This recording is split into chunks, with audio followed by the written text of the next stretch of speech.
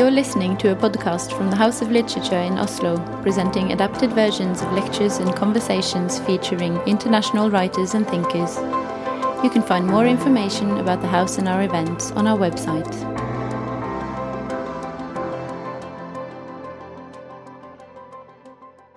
Good evening, everyone, and a very warm welcome to you all to the House of Literature. My name is Andreas Delset. I'm the artistic director at the house, and I'm really happy and honored not only to welcome tonight's guest of honor for this event, but also to open our autumn program here at the House of Literature. Some of you perhaps heard about Valeria Luiselli from this summer's article series in Morgenbladet, and where they discussed and examined the relevance of literature today. Here, Luiselli pointed out, we need fiction to remind us of how far from normal reality is. And I couldn't agree more. That being said, if anyone doubts the relevance of literature, my best way of replying would be to say that you should read Valeria Luiselli. For about a week or so, we have also been fortunate enough to be able to do so in Norwegian, as Luiselli's first novel, I'm wondering if it's Los Ingravidos or Los Ingravidos. Ingravidos. Has become available in Norwegian, so that I can say that it's now called De Vektløse, translated by Ingrid Melfall Hafredal. It is one of the most surprising and thought-provoking books I've read in a very long time. And it is a book that has made the critics bring out superlatives of the kind that always make the writer embarrassed if you start reading some of them, because they are so good. Faces in the Crowd, which is the English title of the novel, signals the arrival of an exciting voice in the new wave of Latin American writers, one critic said. Masterly and completely original author, a formidable talent, her vision and language is precise, and the power of her intellect apparent on every page. That's where she became embarrassed, I think. But I couldn't agree more to that either.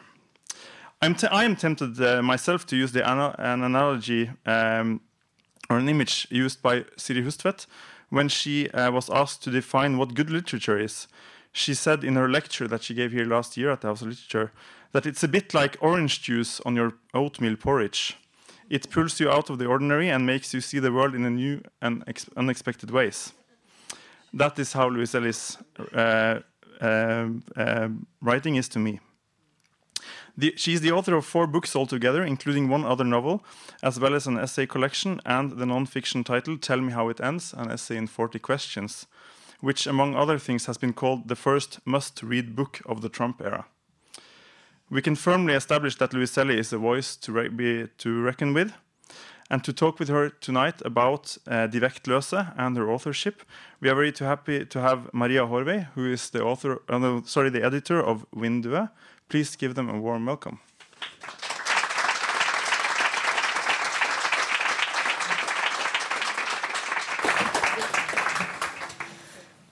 Thank you, Andreas, and welcome to Litteraturhuset and to Valeria Luiselli. I'm very happy to be sitting here with you tonight. I'm sure you already understood, but for those of you that came out here tonight to laugh at my horrendous Spanish, I'm very happy to disappoint you. We will be talking in English. As Andreas said, the main topic for our conversation will be Miss Luiselli's fiction. I'm sure plenty of you here tonight are also very interested in her non-fiction writing, so I highly recommend tomorrow's event, in which Luiselli will speak to Teju Cole and Nadifa Mohammed about the topic of refugees and our failure to deal with the current situation in a humane way. But tonight, our main interest lies in Luiselli's fiction, especially her debut novel Faces in the Crowd, which is just released in Norwegian translation, as Andreas so rightly said. And it's a novel that is set in 3 cities: Mexico City, New York City, and Philadelphia City. No, Philadelphia. Yeah. And just to start us off, I've asked Valeria to read some excerpts from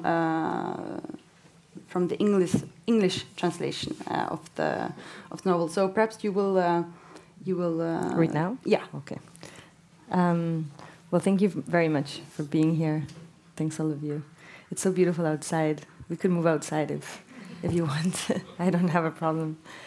I must say that I wrote this novel more than 10 years ago, and I haven't read out loud from it in at least 7 years or so. So it's going to be interesting to read again. Just maybe I should tell you that the voice that you're going to hear is one of the two voices in the novel. There are two voices, one woman narrator who is living in Mexico City, but also remembering her past in New York, working as a translator or as an assistant, really, in a publishing house. And the other voice is Gilberto Owen, the completely unknown Mexican poet. If one of you know him, you can come join us for dinner later. And this is just the beginning of the novel, and it shifts from present to past.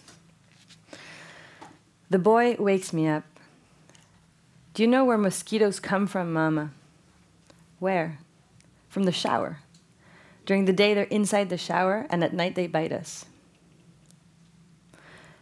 It all began in another city and another life.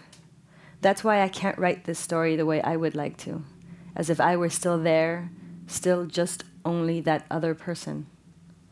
I find it difficult to talk about streets and faces as if I saw them every day. I can't find the correct tenses. I was young, had strong, slim legs. I would have liked to start the way Hemingway's A Movable Feast ends. In that city, I lived in an almost empty apartment. I slept very little. I ate badly, without much variety. I had a simple life, a routine. I worked as a reader and translator in a small publishing house dedicated to rescuing foreign gems. This happens to me often. I'm really paranoid in the Trump era. Again. I worked as a reader and translator in a small publishing house dedicated to rescuing foreign gems. Nobody bought them, though, because in such an insular culture, translation is treated with suspicion. But I liked my work, and I believe that for a time I did it well. On Thursdays and Fridays, I did research in libraries, but the first part of the week was reserved for the office. It was a pleasant, comfortable place, and, what's more, I was allowed to smoke there. Every Monday, I arrived early, full of enthusiasm, carrying a paper cup brimming with coffee. I would say, "Good morning" to Mimi, the secretary, and then to the chief editor, who was the only editor, and therefore the chief. His name was White. I would sit down at my desk, roll a cigarette of Virginia tobacco, and work late into the night. In this house lived 2 adults, a baby girl, and a little boy. We call him the boy now because although he's older than his sister, he insists that he's not properly big yet. And he's right. He's older, but he's still small. He's neither the big boy nor the little boy, so he's just the boy. A few days ago, my husband stepped on a dinosaur when he was coming downstairs, and there was a cataclysm. Tears screaming, the dinosaur was shattered beyond repair. Now my T-Rex really has been extincted, sobbed the boy. Sometimes we feel like 2 paranoid Gullivers, permanently walking on tiptoe so as to not wake anyone up, not to step on anything important and fragile. In winter, there were windstorms, but I used to wear miniskirts because I was young. I wrote letters to my acquaintances, telling them about my rambles, describing my legs swathed in grey tights, my body wrapped in a red coat with deep pockets. I wrote letters about the cold wind that caressed those legs, compared the freezing air to the bristle of a badly shaved chin, as if the air and a pair of grey legs walking along streets were literary material. When a person has lived alone for a long time, the only way to confirm that they still exist is to express activities and things in an easily shared syntax.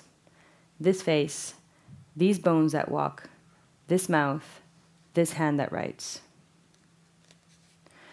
Now I write at night, when the 2 children are asleep and it's acceptable to smoke, drink, and let drafts in. Before I used to write all the time at any hour because my body belonged to me. My legs were long, strong, and slim. It was right to offer them, to whomever, to writing. In that apartment, there were only 5 pieces of furniture: bed, kitchen table, bookcase, desk, and chair. In fact, the desk, the chair, and the bookcase came later. When I moved in, I found only a bed and a folding aluminum table. There was also a bathtub, but I don't know if that counts as furniture. Little by little, the space began to fill up, although always with temporary objects. The books from the library spent the weekends piled high by the bed and disappeared the following Monday when I took them to the office to write reports on them. A silent novel, so as to not wake the children.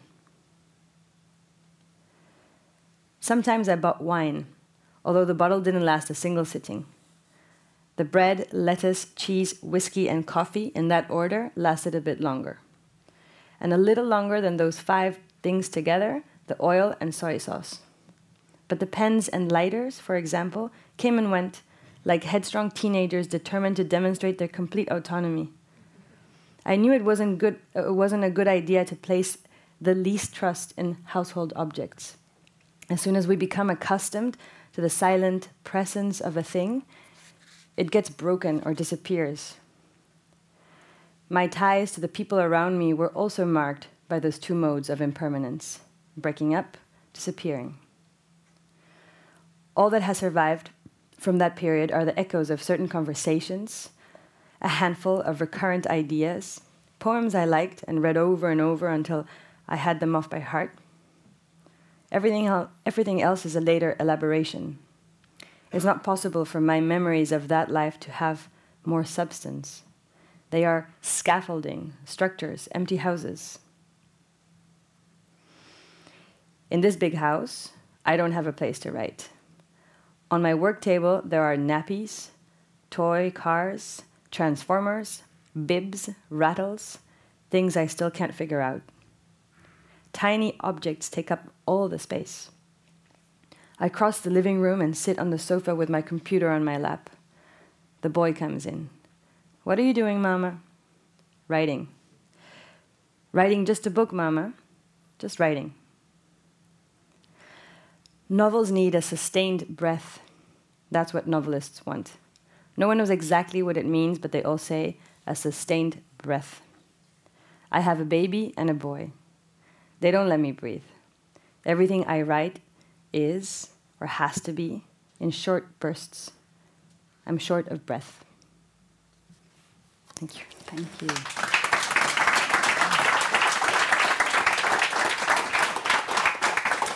I come across as a really bad mother, no? I think as a very relatable mother, I would think.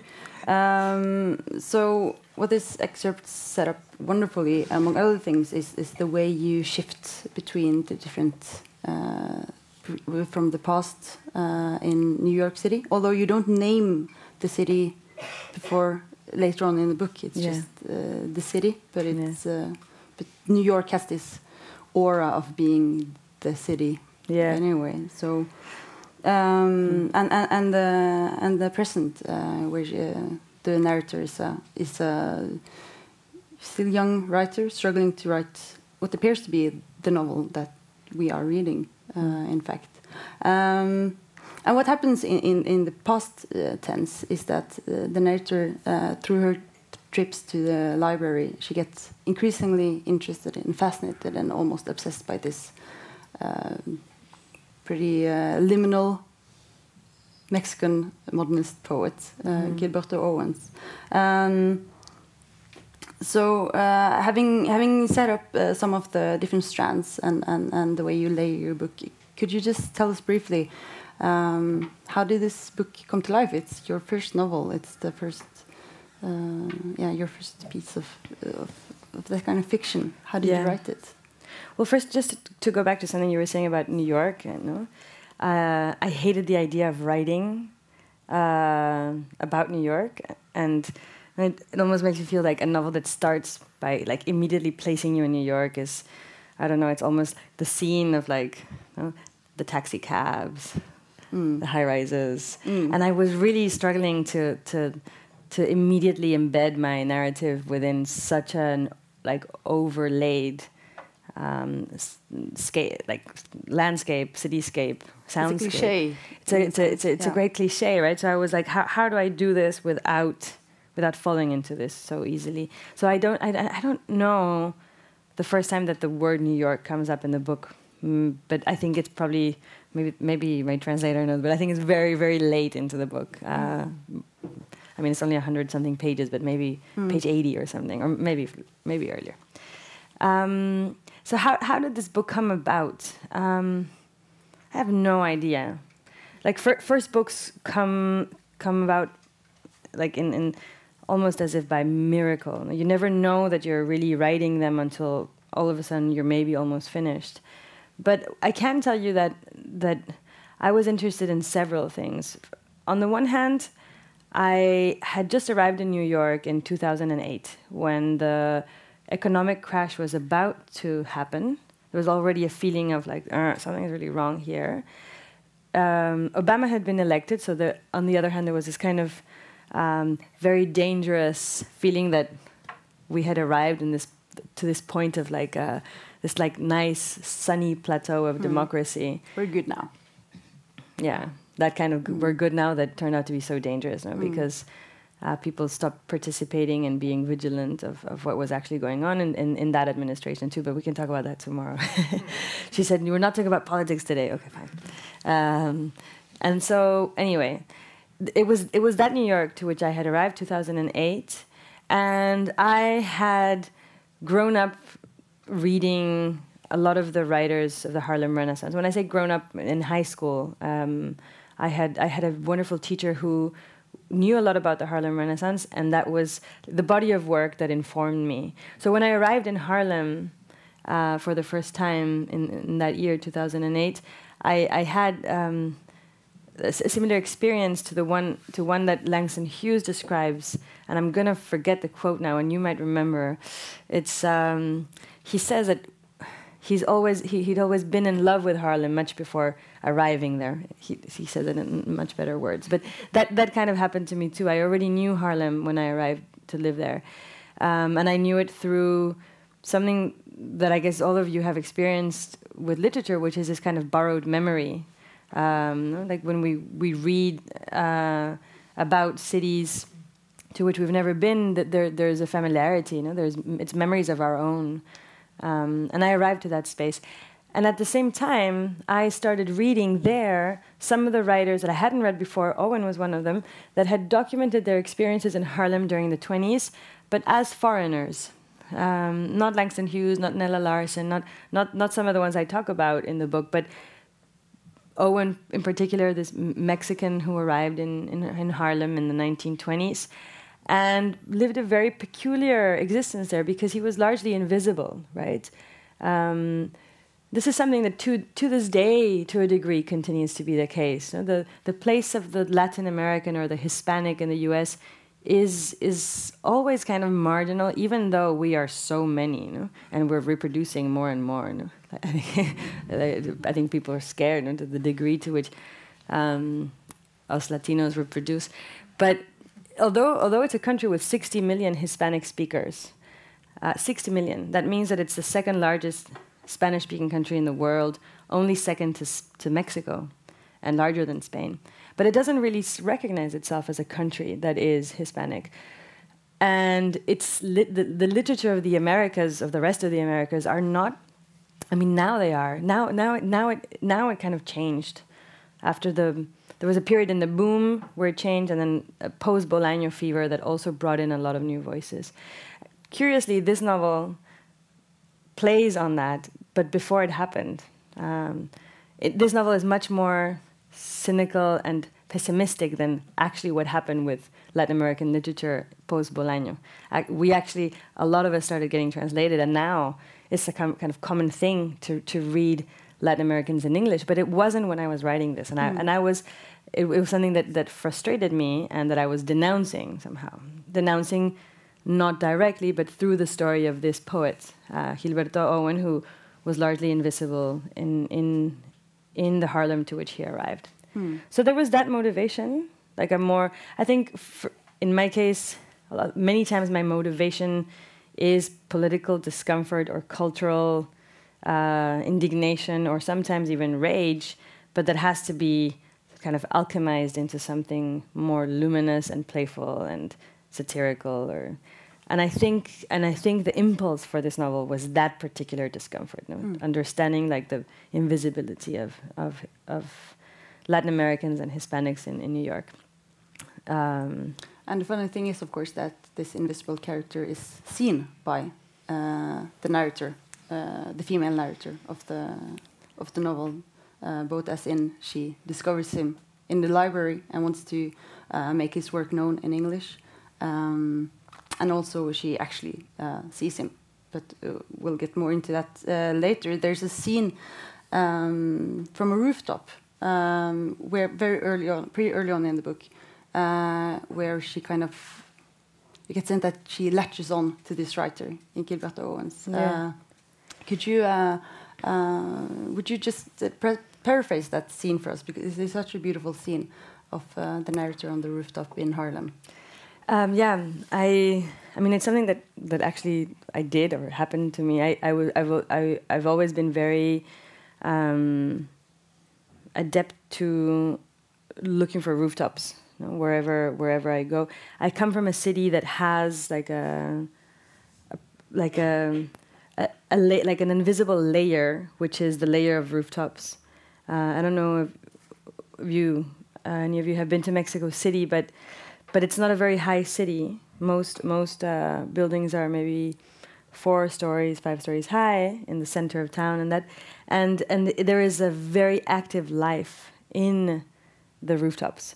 There's first of all a whole strata, like a socio-economic strata of society for a long time inhabited that space.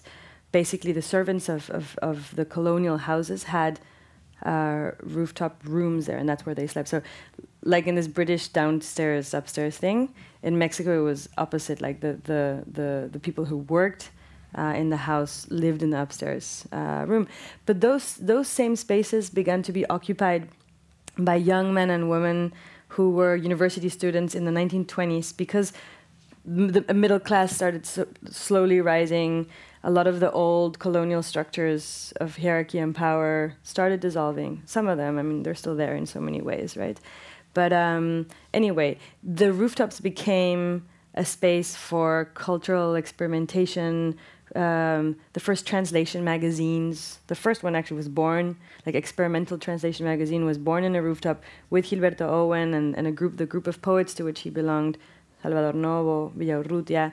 It was also the space for experimentation with drugs and with sexuality. A lot of the gay poets of those times in a very conservative Mexico would have amazing rooftop parties that are really well documented in. I mean, it sounds like now, kind of, no? But they were much better then, I think. There's a very good biography of Salvador Novo called Statues of Salt, which documents exactly that Mexico, sort of the rooftop Mexico. And so, well, I've always been obsessed with that layer, that liminal space, because of its kind of dual visibility and invisibility, right? It's a vantage point for the city, from where you can observe the city in a very peculiar way, but you're also kind of invisible to the people that are out in the street, but you're visible to the people that are on the other rooftops. No? So it's in a whole layer. Anyway, so I arrived in New York City, and a kind of impulse was to go up and search for rooftops, which is something that I had always done in Mexico. And I ended up, when I knew that Owen had lived very near me, because I read it in a letter that he wrote, I searched his old apartment building and was very lucky enough to get in. I went up to the rooftop, and I found in the rooftop this plant in a pot that was dead. And according to me, that plant looked very much like a plant that he describes that he had found. It looks like a lamp. It looks like, the pot looks like a lamp, but which pot does not look like a lamp, I guess, right? It's like an inverted lamp. But I saw it and I was like, this is something, no? This is a message, this is it. This is a sign. And so I don't normally steal things, and I don't feel that I stole this plant. I feel that I just took it. Take it. I took it to take care of it, to try to revive it, because I thought it was some kind of symbol, and it lived with me in my desk for many the months that I remained in New York in that period of my life, and for a long time I thought I needed to write a novel that was like about Owen, but from the point of view of that plant. I'm really glad I didn't do that. It was like I was reading the Oulipo, I think, probably. I was like, oh my God, no perspective. And I didn't do that, but the presence of that plant was like almost like a religious reminder of a presence. And I had also kind of a very like internalized Owen's voice. You know? I had read so much, everything that he had written, that he kind of lived with me in a ghostly way. So when I started writing, I very naturally could hear his voice. Yeah, that's very interesting because, well, there's several things to pick up on there, but the thing is, in the novel, of course, the voice of Owen sneaks into it starts intercepting with the voice of the female narrator, and it grows. It takes more and more space in the actual book, and his voice is so distinct from that of the female narrator. Yeah. He's got kind of like this masculine swag, but self-deprecating. He would totally be Me Too nowadays, no? Yeah, he would be in hiding. He would be hiding somewhere. But in the novel, when the narrator stands, she's on the rooftop and she gets locked out, so she's stuck during the night with Gilberto Owen's plant. And she writes something like, or you write something like that. This was perhaps the first time she died, and that it was the first night she spent in the presence of Gilberto Owen's ghosts. And you have this phrase that I think is really beautiful. That I'd say I began that night to live as if inhabited by another possible life that wasn't mine, but one which, simply by the use of imagination, I could give myself up to completely. So this sense of she and him starting to perhaps inhabit the same body, and ghosts is a really strong theme of this work. It floats through the entire book. What made you want to work with ghosts as a narrative device? It's a really good question, and I'm glad you point that particular passage out. I was saying earlier, that I was talking about our relationship to cities through literature, right, and how we often arrive to a city for the first time, but somehow know it because maybe we've been reading about it for such a long time, and it's a similar thing with sort of the depth of experience that we have of another person's soul through reading, and I one of the first short stories that I read and was completely mesmerized by was a story by Borges, Jorge Luis Borges, who, among his many brilliant stories, has one called Shakespeare's Memory. I don't know if any of you have read it or recall it, but it's a perfect little story about a man who is a Shakespeare scholar and has been kind of following Shakespeare and trying to find unknown manuscripts and anyway, has been researching Shakespeare for his whole life. And one day he is in a bar, and some guy walks in and offers him a ring, which would then give him Shakespeare's memory. Very Borgesian, like a kind of fairy tale fantasy, but also like he's starting to build up like a more like a philosophical metaphor of something that he's going to explore. So the guy accepts the ring, so he accepts Shakespeare's memory, and the rest of the story is him slowly being inhabited by Shakespeare's memory, not by a memory of Shakespeare, but by Shakespeare's memory. And I won't tell you too much because I might spoil the story for you, but that story works, I think, and it's been read like that before by another writer called Piglia. I don't know if he's translated to Norwegian. Ricardo Piglia. Piglia has a brilliant essay about that story where he says that story is precisely like an allegory of how literature works, right?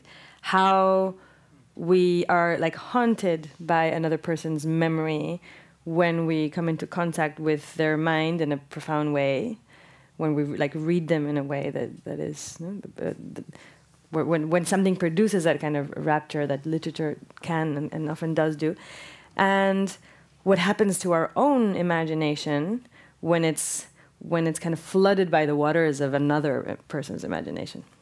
So I really love that story, and I love that interpretation of the story. So I was also trying to explore ghostliness in that way, like more than ghostliness, because I do explore ghostliness in other ways, and we can talk about those. But more than that, it's about like things that haunt you somehow, but being haunting, as in like being inhabited, right? Being inhabited by another presence. You want me to talk about ghosts also, or I can't help myself to shoot in. There's this wonderful artwork. I don't know if you know the British artist Emma Kay. I don't. She's got an artwork that's called Shakespeare from Memory, where she's written all of Shakespeare's work from her memory, just like sitting down at her typewriter and trying. But like rewritten in her version. Yeah, just paraphrasing like what she remembers from like school, and it's very like. Romeo and Juliet is like this long, and As You Like It, it's like a little bit. Yeah. So that's it's not quite parallel to what you're talking about, but it's how like, cultural memory forms part of us, and like it sounds. What you're saying sounds almost more like another story by Borges called Pierre Menard, which is more well known. Which is a story about Pierre Menard, who's a translator or a transcriptor. I don't remember what he is, and he rewrites the Quixote verbatim from beginning to end. But argues that it is a completely different book, no? Than because it's written 200 years later. No? Exactly the same things happen, same character, same everything, but it's a completely different book 200 years later. No? There's a Borges story for everything. Yeah, it goes. Well, the way I read them is you also use them as this narrative device to like weave together different. Levels, temporal and also geographical, because the geographical spaces of the novel also seem to they start to intersect and overlap, and you've also used the subway as one of the routes to make things cross. I don't know if this is like this is I guess is a question about form, how you think about form and how you structure this story that you're writing. I'm kind of obsessive with form, and that may be apparent in my work in general. I mean, I consider plot as a completely subsidiary thing to form, and I usually use plot just as a way to reach the kind of forms that I want to experiment with. You know? And in this novel, I kept on asking myself and drawing diagrams of like what am I doing here? You know, what is it that I'm playing? What kind of object am I playing with? And I think one of the recurrent images for me while writing the novel was that I was writing both like a horizontal story and a vertical story that kind of intersect, and that was a very urban image for me, because it had to do with the way that New York City and many other cities, modern cities, became to be set up, which had like an underground dimension where trains and people were constantly moving, sort of in this horizontal plane, but where lives also happened in these sort of buildings that go upwards, no? And for me the subway was like almost like a recess in time, no? A way to to sort of enter the unconscious of the city and think about like the many lives that happened above it, right? I mean, I guess also following a very modernist, like in terms of the Anglo-Saxon modernists, not the Latin American modernists, but the Anglo-Saxon modernists were also obsessed with viewpoint in urban scaping, right? And one of the big discussions was about like how is New York or how are modern cities like that to be viewed? And there's a very important French writer whose name I've just completely forgotten right now, of course, who writes about the Chrysler building, the new Chrysler building being like the absolute viewpoint for the city. And I think Owen, without completely exploring his idea in too much depth, would write about the subway and the subway's point of view of the city, and I found that so much more interesting in terms of how we imagine verticality. And so yeah, I mean, I can go on for ages and get like really abstract and bore everyone to death with. I can tell you, I mean, if it's not that, then maybe it's a web and whatever. I start sounding crazy if I go too much into this. We haven't reached that point, but I want to ask you about a bit more about Gilbert Owen, because of course he's a real character. He was a real poet living in a real place in time. But of course, what you write is a fiction about his life. So and many of the characters you write about in your book has a real life counterpart, so to speak. So I wonder how you view this back and forth motion between fiction and non-fiction in your work. I mean, just to tell you, I'm not at all interested in exploring autofiction or self-fiction as a genre in itself. I mean, it's not. I use a lot of my life and other people's lives, sometimes asking permission, sometimes not, as like material, no? The material, like the very raw matter for the fiction that I write. But I'm not at all interested in the question of like the limit of like self and fiction, and so that's not something that I was exploring. It was something that led to many like interesting confusions and problems while I was writing. I at some point, for example, contacted Owen's son, who turns out to be a very important person in the NASA in the US. So I contacted him and I said, I wrote this novel, I sent him the manuscript, and I said, I want you to read it and like approve it, because I know he's your father and I don't want to be disrespectful to the memory of your father. And he wrote back saying, I have no idea what my father's life was like in the period that you are talking about, but I don't believe that it was too different, so yeah, go ahead. And what was funny was that he then sent me Owen's poems that he had translated into English. The whole novel is obsessed with about how to translate Owen's poems from Spanish into English, and the narrator talks about that obsession. And all of a sudden, the son sends me his own translations of his father's poems and asks me, can I help him get an editor? So I was like, oh my God, I'm living my fiction. No? It happens to me. and I did for a while. I did help him seek out an editor, and no one. If anyone in Norway wants to publish him, I'm sure that his son would be very happy. He is a very interesting poet. But then other less kind of beautiful things also, like there's one poet that appears in a novel as a character. Well, there's many. All the characters in Owen's world are poets that exist. It's like Garcia Lorca, for example, or T.S. Eliot or Ezra Pound, and then one particular poet whose name is Zhukovsky, Louis Zhukovsky. And I was writing this novel in Spanish. I never thought it would get translated to any language. It was my first novel. I didn't even know if it was going to get published. So I was very free to write whatever I wanted to. And I had no idea about copyright laws and all of those things. And so the original in Spanish included a lot of poems by Zhukovsky, and that I intervened and like rewrote them without any kind of scruple. And anyway, when I got an English editor, they were like, you might have some problems here with copyright, but also with just using like real characters. So I started doing some research, and I found this letter online written by Žukovský's son, basically threatening anyone who dared quote his father or use his work to death.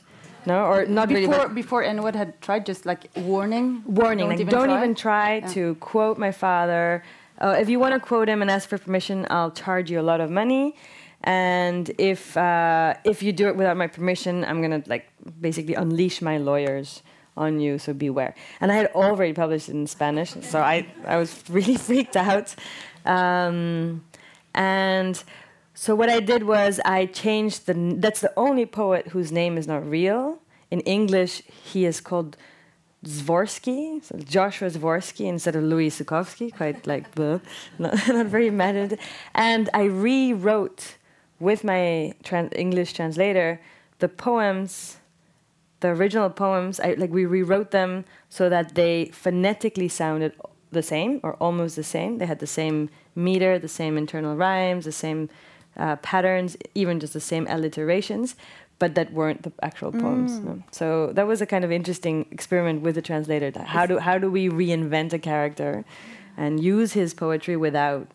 It's like when Mercedes want to use an Arcade Fire song or some popular song, but Arcade Fire won't let them, so they just make Arcade Fire sounding. Okay, but I'm not Mercedes, no. Like for the good and the bad. Yeah, kind of like that. They stole my idea, I think. You're on a PhD in comparative literature from Columbia University. So I guess it's safe to say you're fairly well read, and there's a lot of obviously speaking out. There's so much literature interwoven into your work, into Faces in the Crowd. How do you view this intertextuality? Is it just something that is that the natural mode for you to work in? Is it something do you plot your position into this? No, I don't plot at all. Never. Because the only thing that sits me down every day to write is a feeling of not knowing what's going to happen. No? It's like going into a journey, starting an affair, relationship with someone. It's that kind of vertigo that sits me down. And for example, I write in English and in Spanish, and my last novel, my latest, I hope not my last, but my latest novel I wrote in English. It's called Lost Children Archive. I just finished really. And my Mexican editors are really upset because I'm writing in the language of the empire. No? How dare you betray your mother, Mexico, the Virgin of Guadalupe, and write in the language of the empire. And so they really try to convince me for a long time that I should rewrite that novel in Spanish. And I actually did try. But it's insanely boring to write the same book twice. It's just not a no-brainer. You can't. Even though the journey of rewriting it in another language might have something interesting in it, it's just impossible. So no, I don't plot at all. And just to answer your question about intertextuality, I like books that take me to other books. I like reading a book that makes me curious about another author that's not the one I'm reading. So I guess I simply try to write books that point readers to other writers too. Who are those writers for you? Who are the most important writers for you? I guess they change. They change from book to book, and they change from moment of. You're asking me what my favorite writers are. That's the most difficult question to answer. I think that that are alive right now, for example, that may be more interesting. The best alive poet, I think, is Anne Carson. I adore her work. She's wonderful. She's really, really wonderful. She's calling. Hello. I think that Laszlo Krasznahorkai is perhaps with Kafka, with very few, and he's still alive. He's such a difficult writer to read in physical ways. Like I remember the first time I read him, his sentences are really long. Sometimes Repeat his name just in case. but I pronounce it really badly, so it doesn't. Laszlo Krasznahorkai. It's just like we do. Or Krasznahorkai. Yeah, that's how I would say. And it's impossible to spell. It has Z's and Z's and C's and whatever. But his sentences are very, very long, sometimes pages and pages long. You really have to... I felt that my eye muscles were like training. Were activated in a way that they had never been before, just trying to like finish a sentence or not lose it. You know? So it's quite an experience of reading. It's a physical experience. It's really lovely.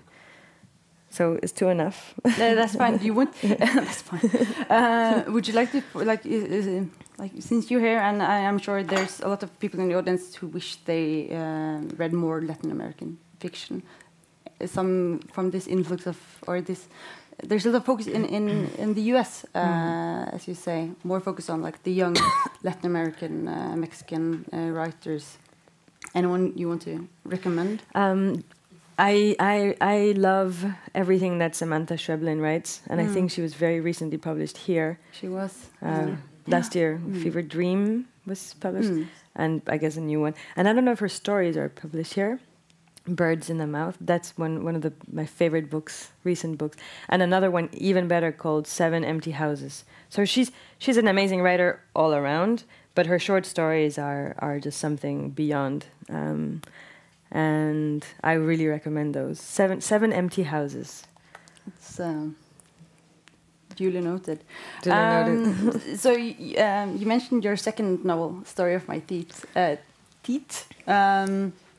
Wonderful book, completely different in many respects from Faces in the Crowd, and it is actually what it says. It's a story of a man's teeth, written in 6 installments. But one of the things it really dwells on is this power of stories, and I guess to me it also connects to Faces in the Crowd, which is so deeply rooted in this act of writing. You know, the act of writing is such an of writing your own story is such an important part of Faces in the Crowd. But I don't know if you see that link or if that's... I do, definitely. I mean, it's they're very different novels. And just as with Faces in the Crowd, when I was writing it, I had no idea when I was writing The Story of My Teeth that it was going to be a book, because it was actually it was a commission. There's an art collection in Mexico called the Jumex Collection, and it's one of the biggest collections in Latin America, maybe, of contemporary art. And what is kind of funny about it is that it's funded by a juice factory called Jumex, which means Mexican juice, Jumex. So Mexico has a lot of, there's some bizarre similarities with Norway, but I won't go into them right now. But so Jumex is like Mexican juice, funds culture, and for funds has this big collection of art. And one day a curator asked me, would I document in a possibly fictional way the process by which they were putting together an exhibition in the gallery. And just physically speaking, this gallery and this factory were in a kind of wasteland near Mexico City called Ecatepec. Wasteland, I say, because it's a very industrial landscape where like really like savage capitalism has really taken over. People live in very bad conditions, but there's all these factories and things. And there was this factory, the juice factory, in the gallery. And so he wanted me to, he and she, there were two curators, wanted me to write about the process of them putting together this exhibition. And I said, well, how boring. No. And they wanted me to write a blog about it. And I was like, no, I don't do blogs. Like I had a what were they called? Not Pokemon, but Tamagotchis. I had a Tamagotchi when I was like 10 and it died again and again. So I was like, I never did blogs. And so they said, okay, fine, but what would you want to do then? And I said, well, I'm really interested in exploring the relationship between the factory and this gallery. What's the actual dated, like how does the link actually get done? So I suggested to write a story in installments, in weekly installments for the factory workers. A story that would prompt them to speak about their relationship to the gallery and what they thought of the gallery. And so that's what I did. A group of 12 workers volunteered for the experiment, 12 factory workers, and I sent them weekly installments, and they would read them out loud every Wednesday, and then they would comment them. They would always criticize them fiercely, and then they would tell stories. And all of that was recorded in an audio and sent back to me in New York, and I would hear it and then start making notes for like the next installment. And we did this for several months until there was this thing, which eventually, with a lot of work and editing, became the story of my teeth. But it's a story that somehow allegorically speaks about the problem of value of objects. How does an object acquire the value that it has, because right? It tells the story of an auctioneer who can sell off anything just by giving it the proper the added story. value, Yeah, the added value of a narrative tissue. Yeah, yeah. We're nearing. We're need to focus in on an ending soon, but I wanted just quickly, briefly, to touch upon this book of yours that's not yet published.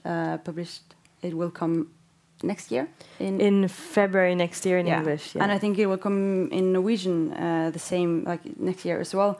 It's called Lost Children Archive, and also by what I can gather, a very different book from your debut and from the Story of My Teeth, and yet it is concerned with the echoes of the past and how it resonates with the present in a sense. It's, you know what I was thinking, the narrator of Lost Children Archive is kind of like an older version of the narrator here somehow, and there's two kids in that. I don't have two kids, just so you know, but there are two kids in my novels, and the two kids here, who are one just born and the other, I think 5 or 6 in this novel. In Lost Children Archive, they are 10 and 5, so it's like 5 years have passed somehow. But it's not. I mean, it's actually not. It's a completely different family, different story. But there is a kind of thread that ties the two books, even though they're so different in the themes that they explore. And what this is the Lost Children Archive is set against this horrifying events that unraveled. It's been unraveling in the U.S. with children separated from the family and children stuff. Well, again, yes and no. No, I wrote this a lot before, many. I mean, years before. I started writing this years before the family separation events that you probably read about earlier this summer. But in a way, it foreshadowed a lot of what is happening. I mean, it's a story that tells the journey of a family that is documented, not a non-documented family, that travels in a kind of road trip in their car from New York to Arizona, and that the father is a soundscape art. He's documenting. He's making a sound documentary of certain landscapes and Apache peoples. So that's why the family is traveling to Arizona, but at the same time, the immigration crisis is erupting at the border, and they constantly listen to the radio in the car. And the two children, the boy and the girl in the backseat, somehow start reenacting, the stories that they hear about Apaches and the radio stories, and they kind of reenact the games in these kind of bizarre verbal games in the backseat.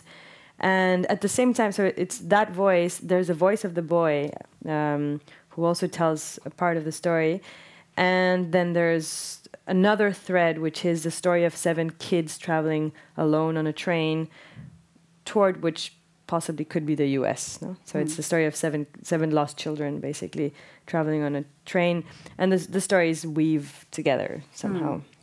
Of course, you've worked extensively with themes of children refugees as an essayist and as a non-fiction writer. And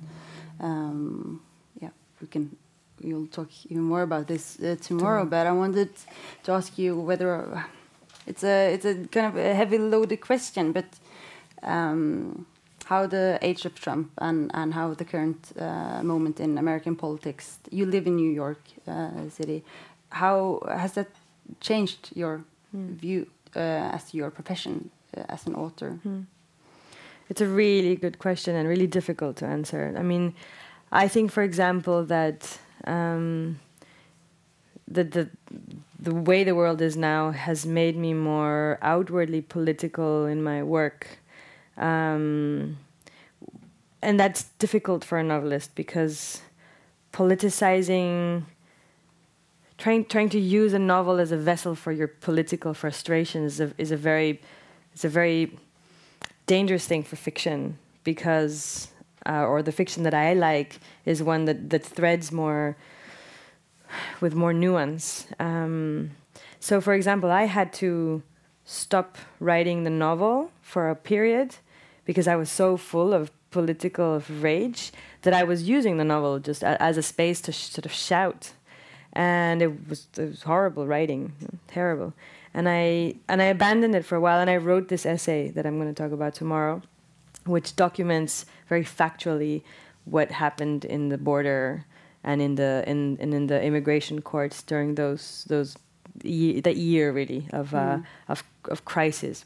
This crisis goes on really, but more than that, I mean, what's happening in the U.S. is very worrying, and it's not going to end when Trump leaves. And the state of of kind of paranoia that minorities are now forced to live in is something that really, I think, is breaking a lot of us, and it's like every day is a struggle not to break, and that's exhausting as well. No, like I wrote really a not very contentious piece in the New York Times at the beginning of the summer about a group of Hispanic children who are translating the Quixote. They're children, but they have this crazy, amazing mentor.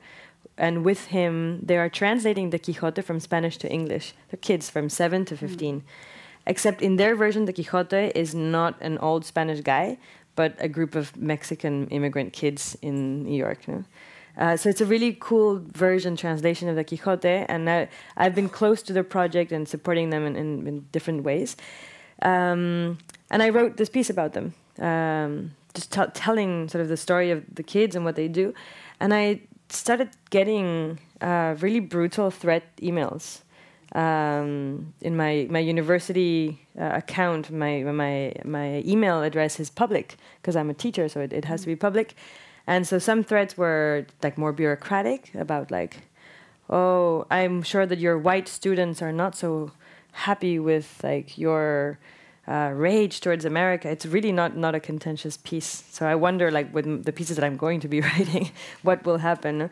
And some of the threats were more serious. There were more death threats and violent threats, to the point where the dean of my university, because I forwarded him all the emails, said, you know, Valeria, when you come back in September, we have to talk.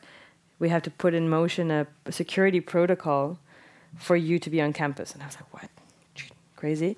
Yeah, you have to teach, and then I think this is for your safety. You have to teach in a limited access classroom. We want to protect you. And you have to follow like I don't know what the protocol is going to be, if I have to check in with public safety every time, whatever. And I remembered hanging up from that phone conversation and thinking like, I mean, I don't want to participate in this lunacy. I mean, it's, yes, the threat of those, of the radical white supremacy. But I'm not even scared. Those guys don't do anything. They just shout. They just troll.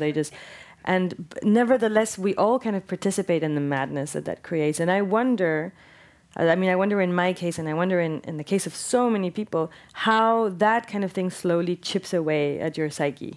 If you have to, if me and colleagues in similar situations as me have to teach in a secure access classroom, how do we connect to the students? How do we connect to our material? How do we? So I mean, it is a really dark time. There's no need to hide it, but it's just about yeah. I mean, either running away to another country or just staying and knowing how to fight productively. And the nuances that's possible to express in art. Should be an important part of. thank you very much. Thank you very for much. a wonderful conversation. And you'll stay on to sign a few books if anyone interested in that. And once again, Valeria will be here tomorrow night as well, together with the wonderful Difa Mohammed and Chidi Cole. And thank you very much for thank you guys. Thank you.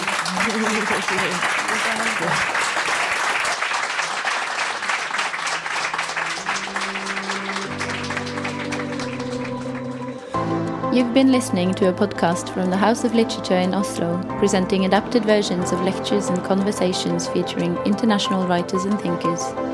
You can find more episodes and subscribe to our podcast on iTunes, SoundCloud, and our website. The music is by Apotek.